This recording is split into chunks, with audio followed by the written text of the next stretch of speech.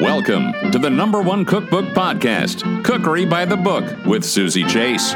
She's just a home cook in New York City, sitting at her dining room table, talking to cookbook authors. Hi, I'm Claudia Fleming, and I'm here to speak about the re-release of my cookbook, The Last Course. For more Cookery by the Book, you can follow me on Instagram. If you enjoy this podcast, please be sure to share it with a friend. I'm always looking for new people to enjoy Cookery by the Book. Now on with the show. Personally, the thing I love about The Last Course is it speaks to everyone, perfect for home cooks like me. You are acclaimed for having set an industry-wide standard at New York City's Gramercy Tavern with your James Beard award-winning desserts. Gramercy Tavern is my all-time favorite restaurant here in the city. Danny Meyer said it so accurately in the cookbook. He wrote, Gramercy Tavern strives to combine luxury with warm, down-to-earth hospitality. The New York Times called The Last Course a cult, out-of-print cookbook. I'm not alone when I say I'm thrilled you've re-released it. It's rare for a cookbook to be re-released, so I'm curious to know why you chose to re-release it now. It wasn't my choice. The publisher reached out to me and asked if I'd be interested in reissuing the cookbook. And of course I said yes. It was so many years later. And I get weekly requests for books, and I didn't have books. People were always wanting to buy the book. And I guess the demand got back to them and they decided to re-release. Thankfully. Good for me. Yay. Yeah, good for all of us. So before we dig into the book, I'd like to do a little walk down memory lane. Okay. 1984 on 79th Street, you're working at Jonathan Waxman's Ode to California Cuisine, Jams. Then Danny Meyer brought you to Union Square Cafe. Then Drew Nieporent hired you as the pastry assistant at Tribeca Grill in 1990. 1994, Tom Colicchio brought you on board Gramercy Tavern. Those are 4 visionaries in the restaurant business. I mean, what a star-studded list. Can you think of one takeaway that you learned from each of them? Jonathan, Danny, Tom, and Drew. Oh, sure. Jonathan did bring a revolutionary style of cooking and cuisine to New York. And it was my first exposure to, luxury dining. And every single thing you touched in that restaurant was the very best. The Ginori china, the Hockney paintings, the Italian tiles, and then, of course, all the ingredients that he used. I remember there being towers of FedEx boxes that came from California with all those baby vegetables, the likes of which I'd never seen before. And it was so incredibly exciting.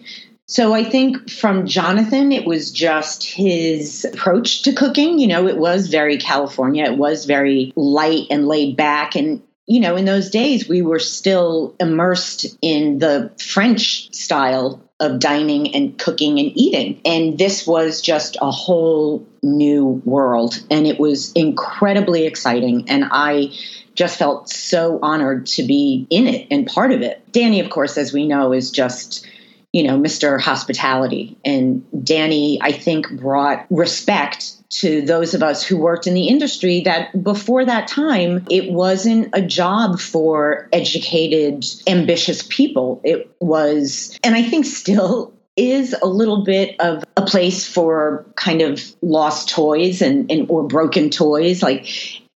The restaurant industry definitely attracts a different kind of personality, but still, Danny gave working in the restaurant industry respect, and not to mention his brand of hospitality, which is just warm and inviting and ingratiating and a delight to be around. I mean, he really had a knack for seeking out people whose, I think, driving motivation is to please people. And let's see, Drew, I have never met a person who remembers names, numbers. He was just the ultimate maitre d'.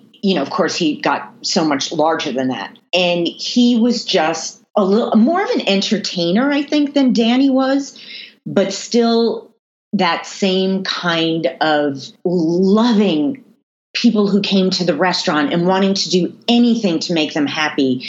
And if you met Drew once, he remembered you forever. I mean, I remember years after working for him, calling him and him like calling me back within 5 minutes. Like there was no one he didn't get back to. He was amazing that way, or is amazing that way. Follow up, I would say, is one of the things that Drew has taught me. Never let a phone call go unanswered or a request unattended to. And who was our last? And Tom Colicchio. Oh, Tom. Oh, my mentor. Tom taught me how to cook, taught me how to think about food, taught me about seasonality and locality, and informed the way I cook and create desserts to this day. In between Tribeca Grill and Gramercy Tavern, you jetted off to Paris to study pastry. Talk a little bit about that. Jetted off. Wow, that sounds glamorous. Doesn't it?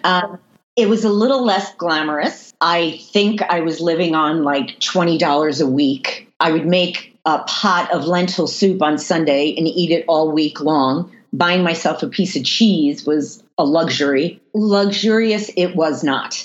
I worked in bakeries because after having worked in restaurants, I wanted a more technically driven education as opposed to the stylized creations that one learns when you work in a restaurant. So I chose bakeries because they are so basic and traditional and technically oriented. Growing up, you didn't cook with your mother or grandmother, and you were a dancer. So needless to say, food wasn't at the forefront of your passions or thinking. When did that pivot? Once I started working at Jams, I think. But, make no mistake. I mean, my family, Italian-American family, and my mother and her sisters were food obsessed. And I think from the time they woke up until the time they went to bed, all they did was talk about food or what the next meal was going to be or how to enhance this or make this better. This is so great, but if we just did this, it would be that. I mean, it was never, ever far from the forefront of their minds. And my mother was an excellent cook.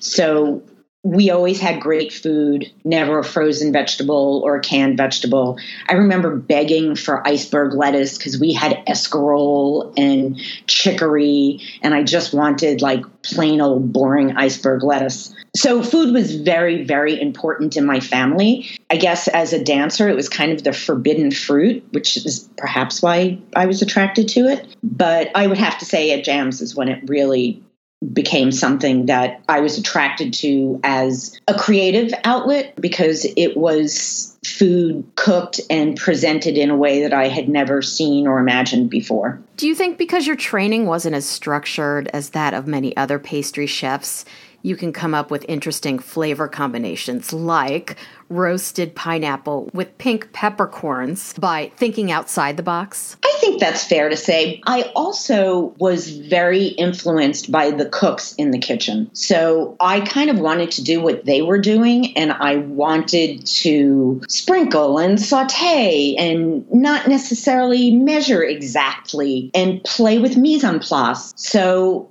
yes, I was open to experimenting, and Tom was open to having me do that. Speaking of experimenting, one thing I used to love about your desserts at Gramercy Tavern was that it wouldn't be just a slice of cake or a piece of pie. There would be at least 3 components on the plate that I could tell were so carefully thought out and mind-blowingly delicious. Lucky for us, the last chapter in the cookbook is a collection of your signature composed desserts. Talk a little bit about that. Again, to go back to, watching the cooks compose a plate, it's what I wanted to do. I wanted to have a primary element, whether that be the tart or the cake, and then enhance it with something cold or something hot, something crunchy, something tart, an herb, a spice. I was just always looking to make things more complicated than they were. And in retrospect, it was such an incredible luxury to be afforded that time to just immerse myself in flavor combinations that weren't necessarily part of the sweet kitchen. I was borrowing from the savory kitchen.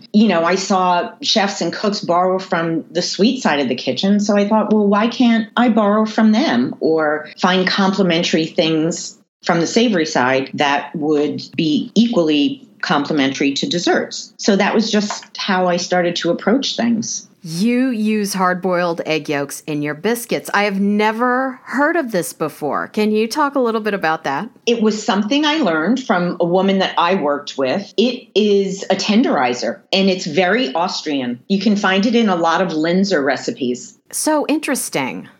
I know. And so what does the boiled egg yolk do? Does it make it fluffier or? It makes the dough more tender, softer. Tell me about the North Fork Table and Inn that you opened with your husband, Jerry Hayden, and Mike and Mary Mraz. Yep.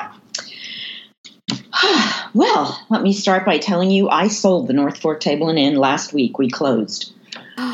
Congratulations. Thank you. Yes, very happy. 15 years. It was a wonderful, challenging, bittersweet time. We went out there to realize a dream. It was very, very hard, but such an amazing experience to work so closely with farmers and fishermen and just all the local purveyors that we used, building relationships, people coming to the back door whenever they had something special that they wanted us to use or try. And being in a small community where everybody is just there to support everybody else. And the food community out there developed or evolved so much over the years that we were there.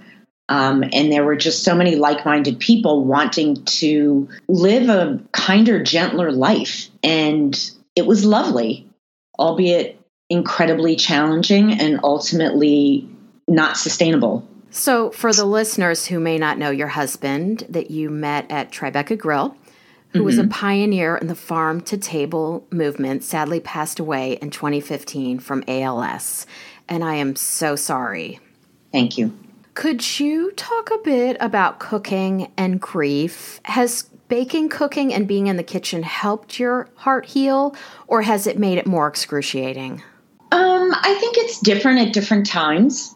But I have to say, so although I'm in the kitchen every day doing production, running a restaurant sort of eclipsed that aspect of being at the restaurant. It's very hard to be creative when every day is kind of crisis management. And it was mostly about getting it done most of the time so I could move on to, working on PR or solving problems or trying to figure out why we weren't doing more business this Saturday this year than we did last Saturday last year. It was just constantly evaluating the business and trying to figure it out and rationalize and reason why things were changing so dramatically all the time. So I think being busy, I'm not sure that it helps in the healing process, but it's certainly a great distraction.